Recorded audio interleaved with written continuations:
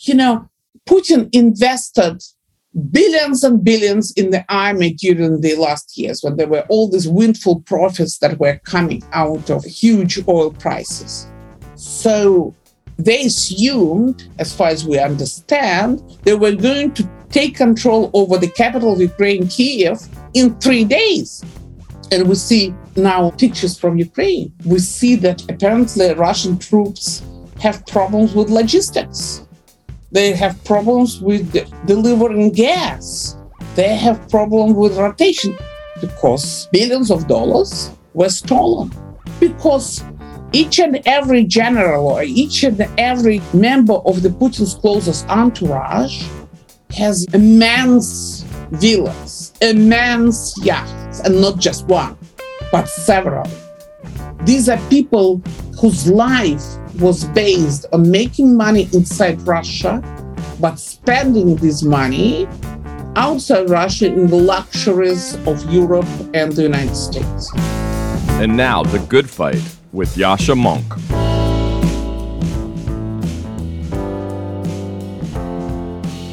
It has now been a little over 2 weeks since Russian troops invaded Ukraine, started to bombard its cities, went on Vladimir Putin's mission of enlarging the Russian Empire and ending Ukraine's existence as a nation.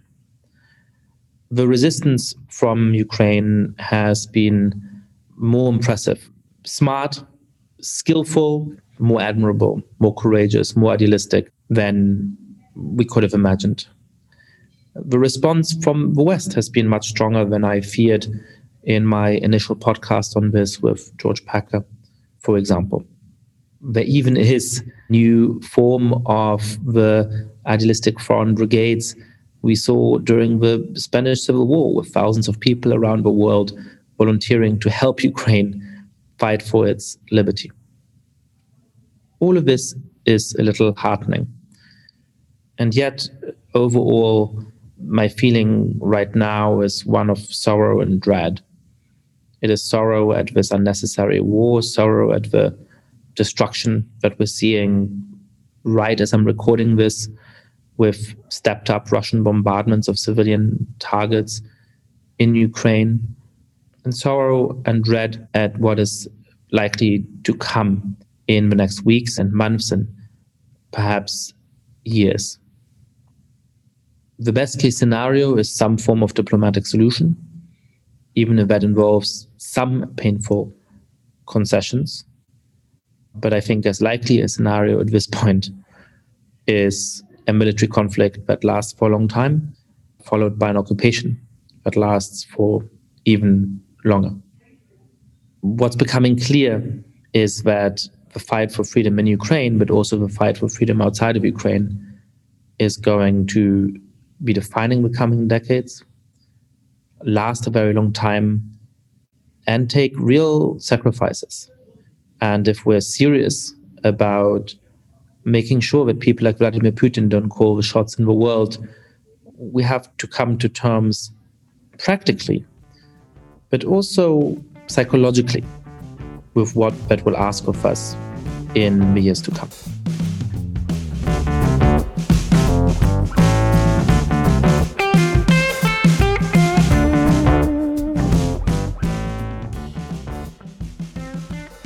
My guest today is Yevgenia Albats. Yevgenia is one of the most prominent liberal political journalists in Russia. She's a political scientist with a PhD from Harvard University.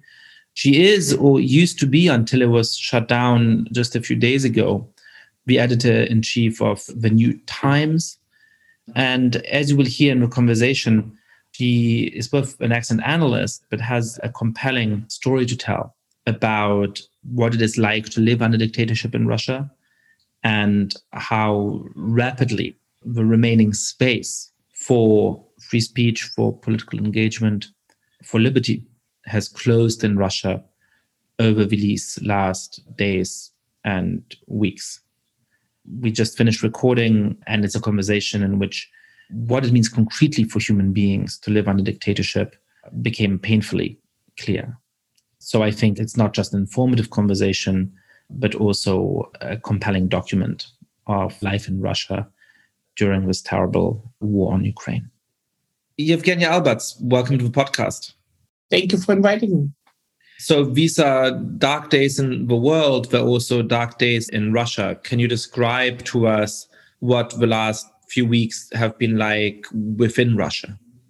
It is partially a personal story. 2 weeks ago, you would ask me, how can I introduce you? And I would tell you, Yasha, I am editor-in-chief of the digital-only political website, The New Times. I am talk show host at the freewheeling Echo Moskvy Broadcasting. Each Monday, I have my show. It's very popular. I have 1 million, listeners. On top of that, each Tuesday, I run my YouTube channel and I'm making money out of my YouTube channel. I'm doing all kind of, political stuff there. I'm a political animal and all things political. That's what I love. That's why I subscribe to your podcast. I listen to you and I listen to other political podcasts. However, so February 24th, that was when Putin started the war against neighboring Ukraine. And so 2 days later, we were told by the Russian Minister of Truth, that's how we call it, there is, the agency that oversees, communications and tells what kind of words we can use and we cannot. Apparently, we were told that we cannot say war, invasion, and offense with respect to the events in Ukraine. We can say it is a special operation of Russian troops to demilitarize and denazify Ukraine. So because, of course, we said that this is a war and that Russian federal troops invaded Ukraine from 3 sides, the New Times was blocked 2 days into the war.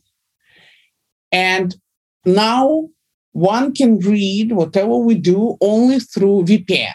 I don't know whether your listeners are aware about virtual private network. They can be free. They can be, if you have to have a good one, you have to pay for it. But that's what allows you to pretend as if, you're sitting in Moscow, but in fact, for the internet, for the purpose, you, for instance, in London, in New York, or God knows where in Sweden.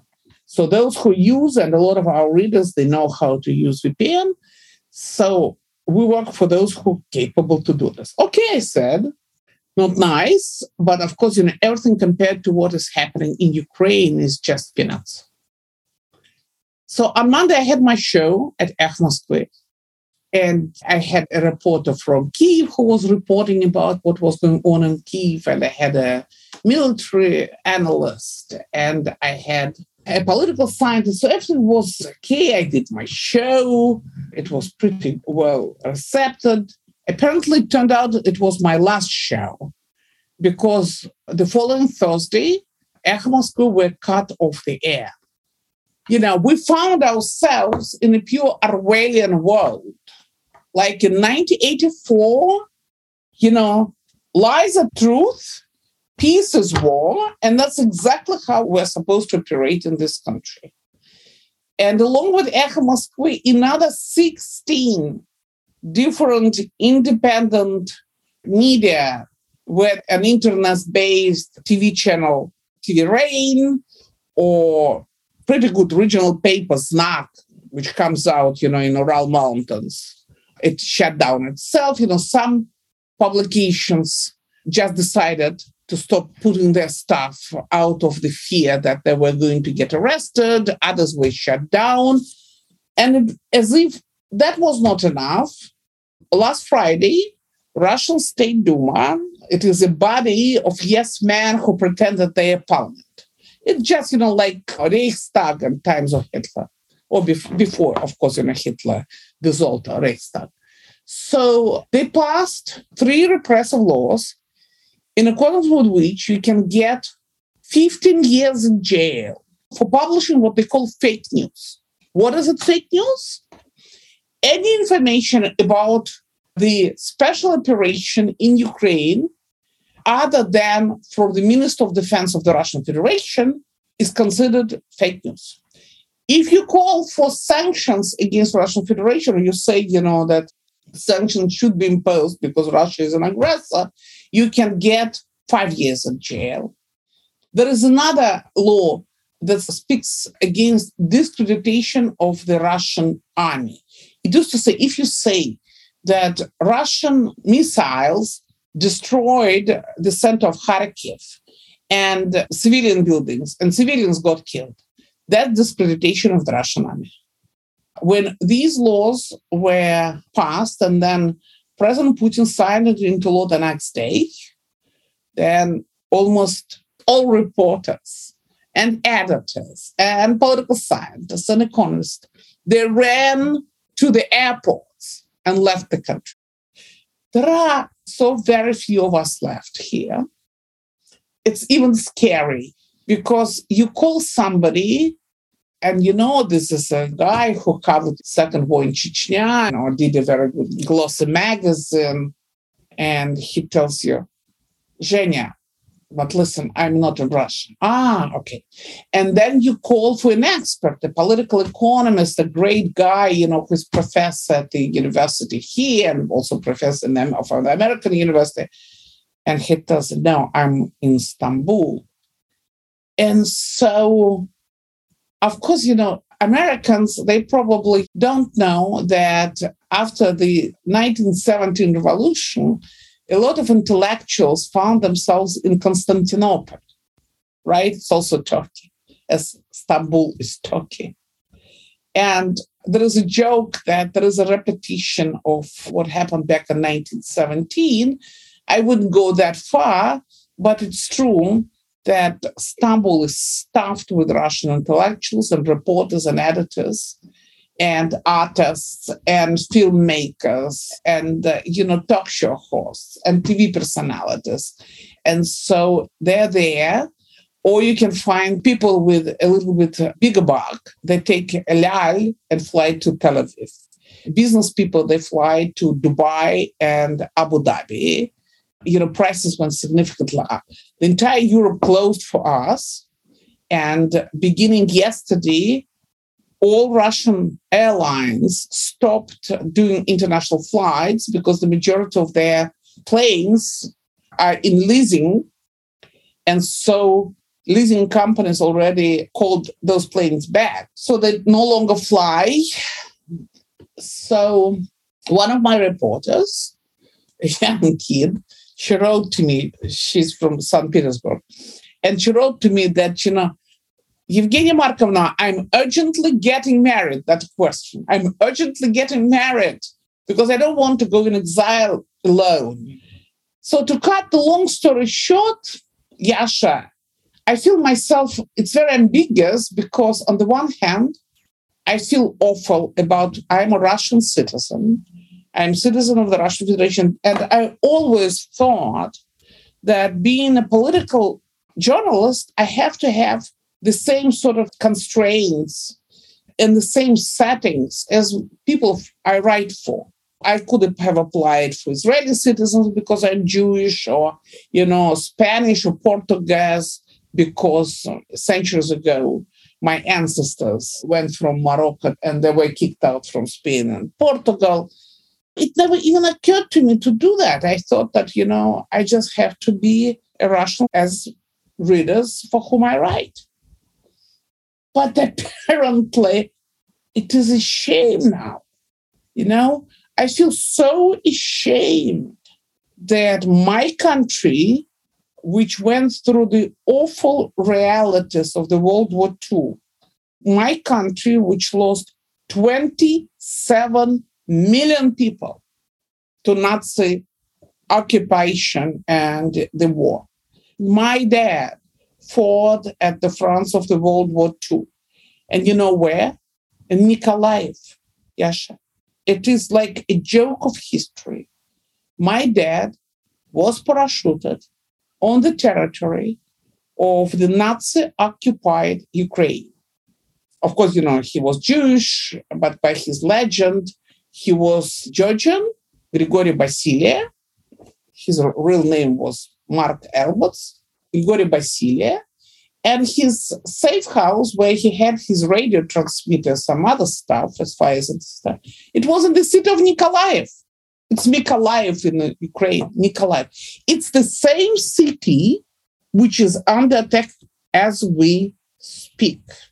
So back then, in 1941, Nikolaev was occupied by Romanian troops who were allies to Nazi Germany. And my dad was fighting Germans, right, who were at war with the Soviet Union. Now, you just think about this. German government provided Ukrainians with the anti-tank missiles in order to fight Russian tanks. And they do this exactly in Nikolaev. And this twist of history is just unbelievable.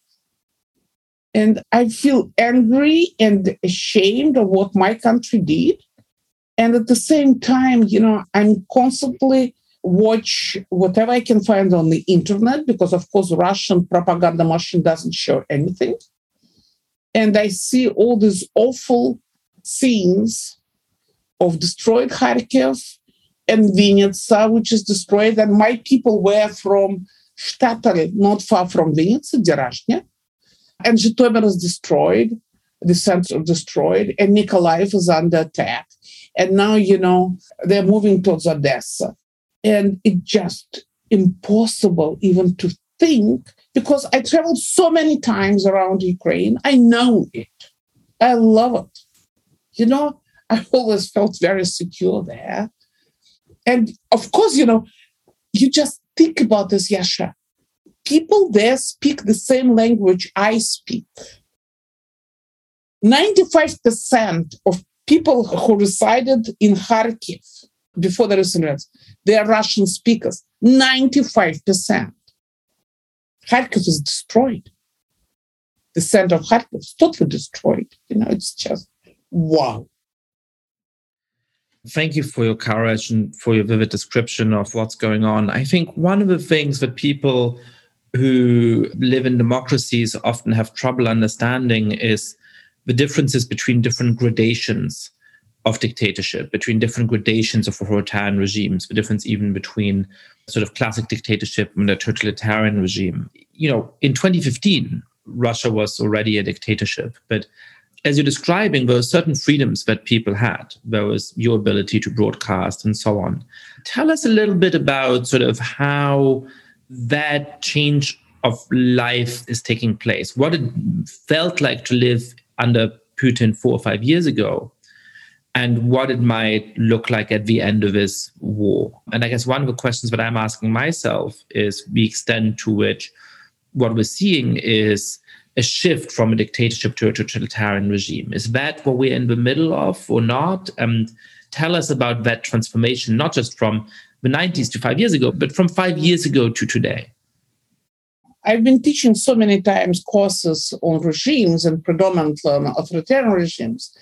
I should say that totalitarian regimes, they were frequent in the 20th century, and they are pretty easy to describe. These are total regimes. The regimes are one-party system regimes where bureaucrats control all spheres of the society, everything. Economy, ideology, judiciary, private life, public life really doesn't exist. So it is the state. It's just one big state which takes over everything. Civil society doesn't exist. In total regimes, party serves as a form of government. It was true for Nazi Germany with the Nazi Party. It was true for the Soviet Union with the Communist Party of the Soviet Union, which was the form of governance. Of course, it wasn't a party. It was a vertical structure that controlled this vast country of 300 million people. It is true for China. It is true for North Korea with its Chucha party. It's not Communist Party, it's different type, but it doesn't matter. These are not really parties. Also, what's important to understand that totalitarian regimes, they are built on ideology. In the Soviet Union, of course, that was the ideology of the communist state. There was this idea that regular, ordinary folks, they control the state. Of course, they didn't. But it was, this kind of idea that was extremely attractive, and that's what allowed Soviet Union to attract and to control the half of the world that United States didn't during the Cold War. Now, when it comes to authoritarian regimes, the most important part of authoritarian regime is that they usually don't bear any ideology. Putin doesn't have ideology or his people. They are Portuguese. They can be Democrats yesterday. They can turn into imperial nationalists today. They can become fascists tomorrow. And it's the kind of the regime that exists in the contemporary Russia. It's a pure corporate regime. The way Benito Mussolini described it, back in the early 1920s. Everything inside the state, no one against the state, no one outside the state. So there is a corporate state which is comprised out of the graduates of the Soviet Union's most repressive institution, the KGB. And, their institutional culture and their organizational culture is built on violence. However, by the way, unlike in the total states, where violence is an instrument of control and also of rule, authoritarian regimes tend to avoid whole-scale repressions. Everything can happen. Of course, you remember that in Uruguay, when military junta was running the country for a decade or so, they had, I believe every 50th Uruguayan was in jail. But usually authoritarian regimes, they can be harsh, they can be mild. Russian authoritarianism is extremely corrupted. It's just ostensibly corrupt. You look what's happening in Ukraine. Putin invested billions and billions in the army during the last years when there were all these windfall profits that were coming out of huge oil prices. So they assumed, as far as we understand, they were going to take control over the capital of Ukraine, Kyiv, in 3 days. And we see now pictures from Ukraine. We see that apparently Russian troops have problems with logistics. They have problems with delivering gas. They have problems with rotation. Anyway, I spoke to some analysts and asked them, why it's so bad? And the answer is because, billions of dollars were stolen. Because each and every general or each and every member of the Putin's closest entourage has immense villas, immense yachts, and not just one, but several. These are people, unlike, by the way, Soviets, whose life was based on making money inside Russia, but spending this money outside Russia in the luxuries of Europe and the United States. So this is really helpful to me in thinking what Russia today isn't. I think I still struggle to describe what it is. So, you have a sort of soft dictatorship in some countries in which you can't criticize the government directly in too extreme a way or in too popular a format. State television is basically under control of the state and amidst propaganda. There's a pretense of elections, but they're not truly free and fair, and so everybody knows who the winner is going to be. But you can have opposition spaces where people express their opinion to some extent. You can have a small intellectual magazine with critiques of a government nobody particularly cares about. You can certainly go about your life, as an ordinary citizen saying, I don't care about politics, and pretty much do what you want and be left alone. So that's on one sort of side. It seems to me that Russia is no longer that because they are closing down your YouTube channel and your show, because there is now a demand for proactive forms of agreement with the government, because of the much more extreme pressure on ordinary citizens that seems to be taking place in the last few weeks, at least. On the other hand, we have this model of a totalitarian regime where you have to be in active agreement with the government, where you have to prove your loyalty in a proactive way, where there's no such thing as an apolitical choral society or an apolitical chess club.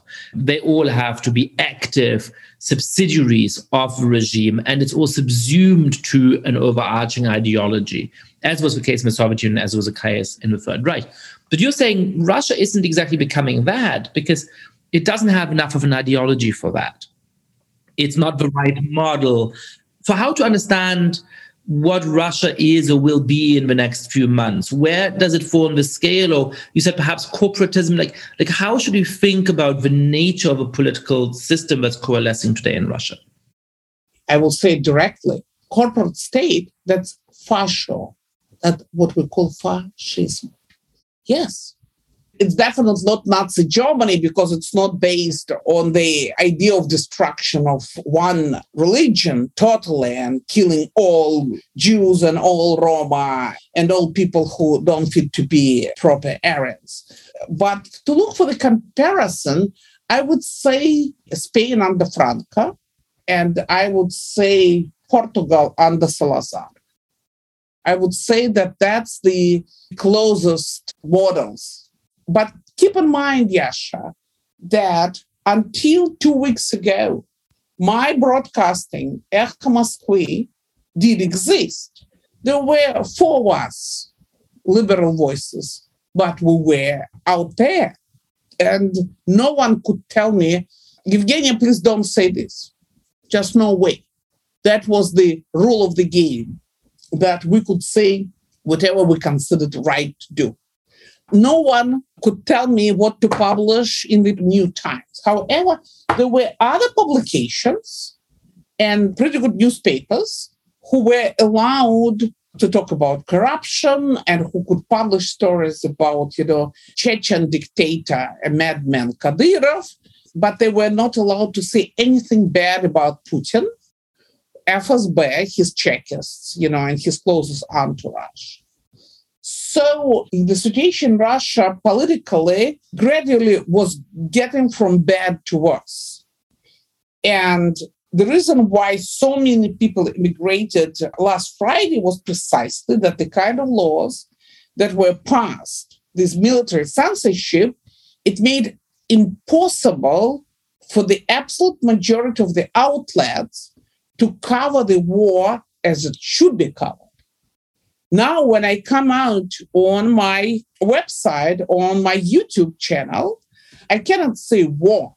I say special operation, or I say military conflict. I cannot say about atrocities which Russian troops do commit in Ukraine. For that, I will have to leave the country. Most likely, I will have to do it. Because you speak and you constantly tell yourself you cannot say this, you cannot say this, not because they're going to close you. It's no longer the question of your existence as a publication. It's the question of your personal freedom. What do you think is the view of most Russians on the war? Is the propaganda from the state so effective and the blackout of independent media so effective that most Russians believe the Kremlin's version of events? Or do you think that there is a widespread recognition of the nature of this war and perhaps even widespread opposition to it? Of course, it's a $64,000 question, because you would ask yourself, what was the point for Putin and his people to close all the independent media? If Putin is so popular, if his propaganda machine is so effective, if 2/3 of the population support the war as state-owned pollsters claim, then why create yourself so many problems by closing down everything? After all, you guys yourself in Kremlin, you need to listen to something, to hear something. In the Soviet Union, they had this problem, this is what we call information asymmetry, right? So in the strict authoritarian regimes, polls, sociology doesn't really exist because people are afraid to say what they really think. I will give you an example. I have a twin. We grew up in the same family. We're very close and so on. If a pollster calls me and asks me, if elections are going to be next Sunday, who are you going to vote for? I say Navalny. Of course, he's my friend, Alexei Navalny. My twin, who is pretty much of the same ideas as I am, she would say Putin. Why? Because she's afraid. And that's why it's impossible really to talk about the public opinion in this type of regime. Now, there is just one pollster left, Levada Center, which is an independent, which was pronounced a foreign agent, and which is not allowed to conduct polls during the elections or during the kind of situation like now. But right after the beginning of the war, they conducted a brief poll. Of course, it's telephone-based polls, so God knows, what kind of sample they have and how random is the sample. But anyway, say they try to do their best. So their outcome was that about 45% were in favor of the war and 40% against. My guts tell me, and judging by the vindictivity of Kremlin with respect to media who were immediately opposed the war, the liberal media, I think that probably most likely 50-50. In fact, when Putin invaded Georgia back in 2008, when there was this war against Georgia, Russian liberal media won the information war. It was commonly accepted that, that we managed to tell the real story to the Russian public. And Putin, if he's good in anything, he's very good in learning lessons. So that's why I don't believe that 2/3 of Russians, as state pollsters, and there are just two of them, claim. And by the way, they give about the same numbers, just statistically impossible that two different pollsters come with, the same numbers. Just impossible. The two different state-owned pollsters came up with exactly the same figure. Yeah. Yeah, I love it. I love it. I like this kind of polls. So that's what I think. But, I don't know. I'm thinking about, unfortunately, I had a knee replacement surgery. And that's why, it's a little bit difficult for me to move around. But I'm thinking about getting into my car and going places and ask people questions. That'll be fascinating. A lot of Putin's appeal to ordinary Russians, such as it is, was based on the contrast between the economic chaos and the suffering of the 1990s and the relative affluence that Russia has achieved since then. The sanctions that are now in place on Russia will obviously have a deep and immediate effect on the affluence of Russia. Some estimates assume that the country will lose up to half of its GDP in a matter of months. What effect do you think that is going to have on Putin's popularity, but also on the stability of his regime? Yes, you know this very well, that this type of regimes, they're affected not by the popular uprisings, because usually popular uprisings do not happen. Or even if they happen, they are suppressed with repressions. That's exactly what we see. Russians go on the streets in 50 plus cities across the country against the war on a daily basis. Almost 15,000 people already arrested and put in jail, and some for 15 or 30 days in jail for their anti-war protest. And anti-war, even the wording is forbidden now, because that's what goes for discreditation of the Russian military. So the question, I think, is when the split of the elites is going to happen. And just think about this. As I said earlier, elites in Russia, they got accustomed to make their profits in Russia out of oil and gas. Rent, of course, it's a rental-oriented economy, out of bribes.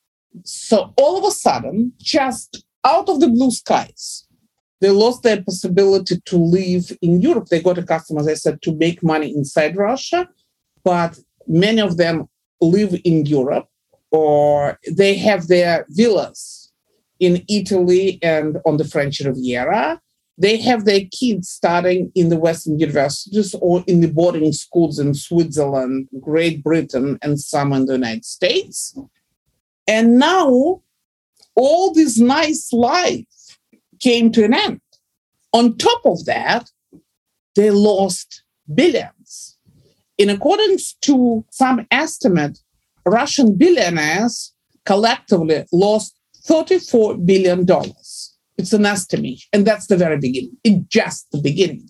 However, it's not just about billionaires. It's about the upper middle class. Putin's main, by the way, support group, his main constituency, his own, FSB, these Chekists, secret police people, Siloviki, army, etc., who also became very rich during these years of high oil prices. And these guys got accustomed because they robbed businesses on a daily basis. They created millions and they invested those millions in different offshores, in the different blue chips, in your country, by the way, too.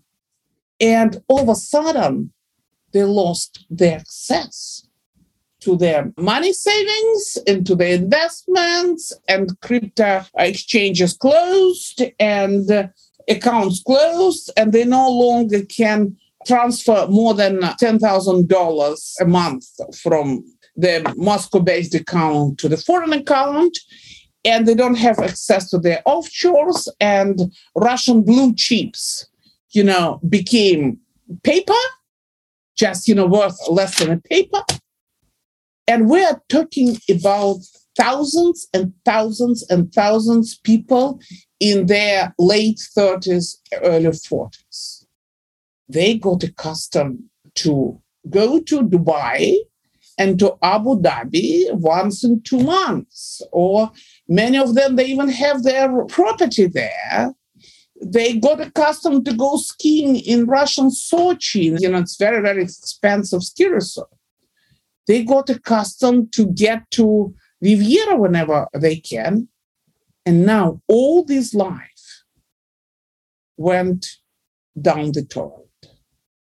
So I think that regime is getting to be very unstable. Yes, of course, the other side of instability will be increased repressions, obviously, because they understand what's going to happen as well as I do. Or at least, there are political scientists like Fyodor Lukyanov who is going to tell them what's going to happen and what they should be afraid of. There are 17 million Russians that live below the poverty line.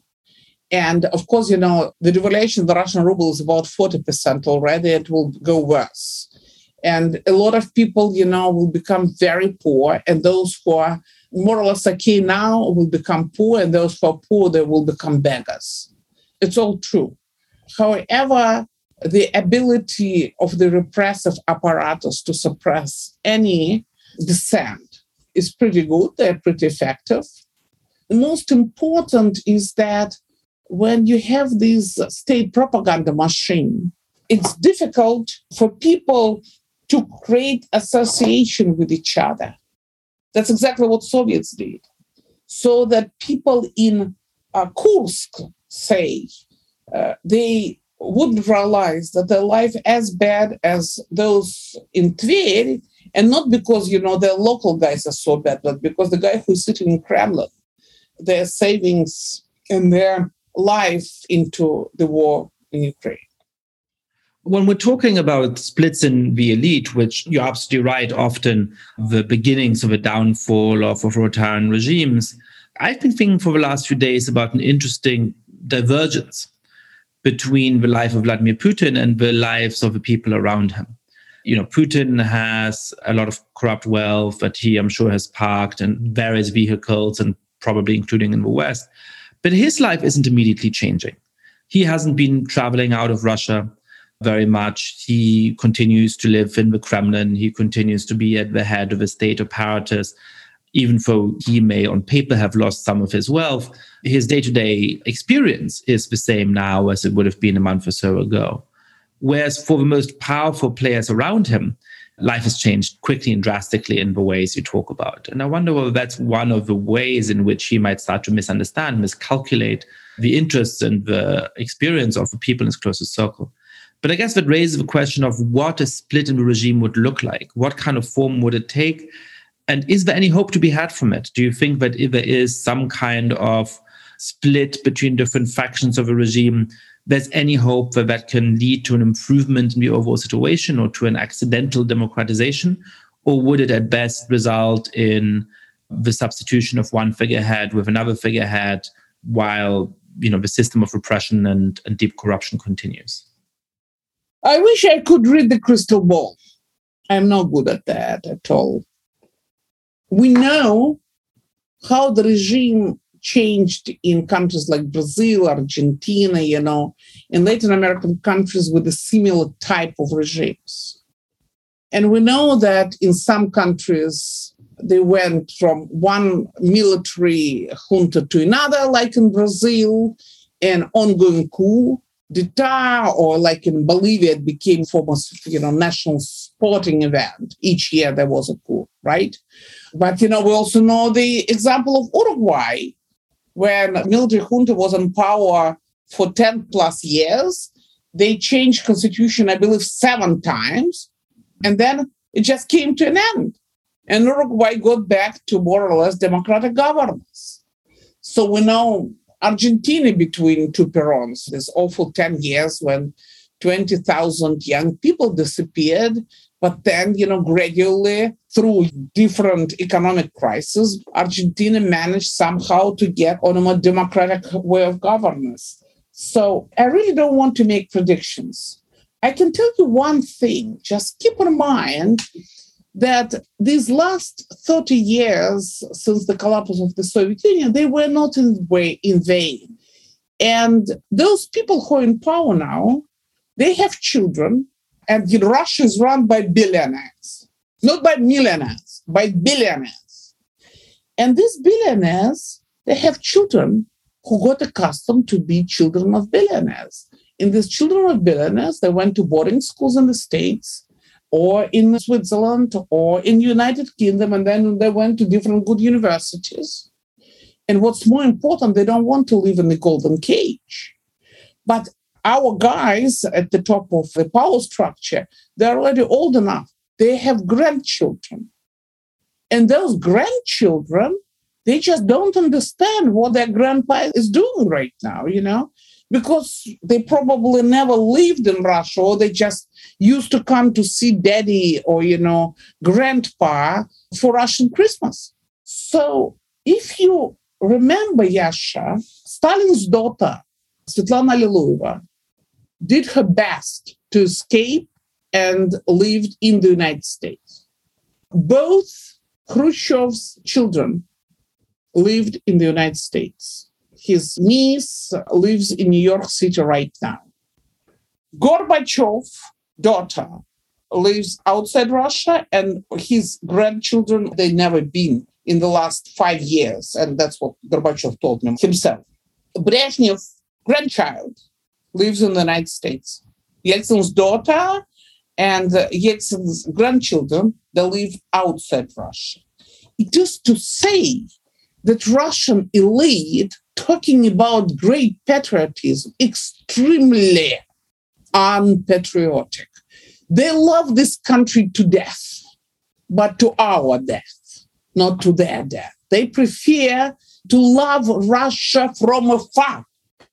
And I don't believe that they are prepared to lock themselves inside Putin's Kremlin or inside Putin's Moscow without possibility to fly to Spain just because there is some nice exhibition coming out, or, without the possibility to spend some time on Riviera because they like this film festival, or because some of them just enjoy Monaco and casino in Monaco because Russian aristocracy in the Tsarist times used to come to Monaco to spend whatever proceeds they got from the peasants.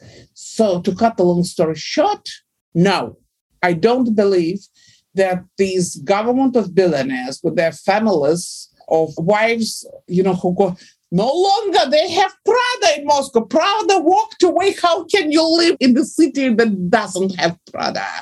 All of them, all these luxury stores, they just walked away. Yasha, there are certain things that don't happen.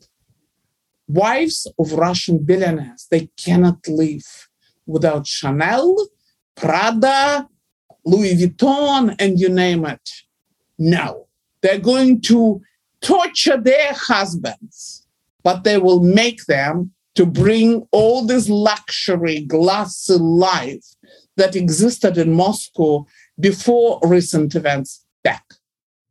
That's amazing. I've never thought of Prada and Chanel leaving Moscow as the most effective weapon against the regime. So to broaden it out, what do you hope for from governments in the West, and what do you hope for from me or from listeners to this podcast? What should we do and what shouldn't we do to maximize the chances, slim as they might be, that Russians will once again be able to live in a free country?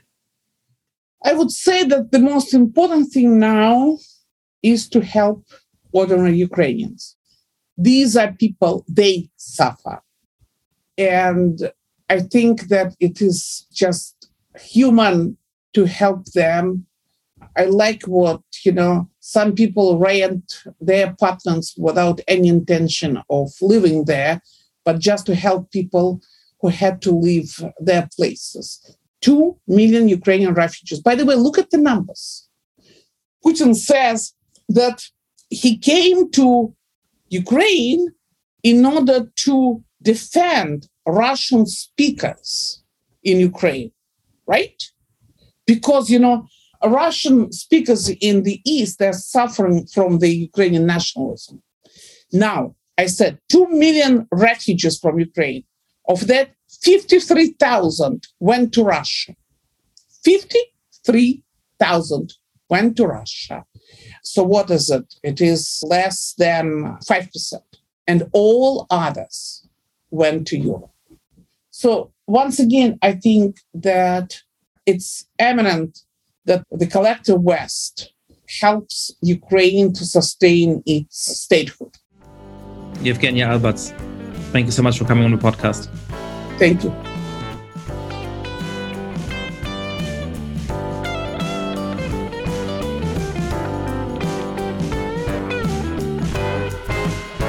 Thank you so much for listening to The Good Fight. Lots of listeners have been spreading the word about the show. If you too have been enjoying the podcast, please be like, rate the show on iTunes, tell your friends all about it, share it on Facebook or Twitter. And finally, please mail suggestions for great guests or comments about the show to goodfightpod@gmail.com. That's goodfightpod@gmail.com. This recording carries a Creative Commons 4.0 international license. Thanks to Silent Partner for their song, Chess Pieces.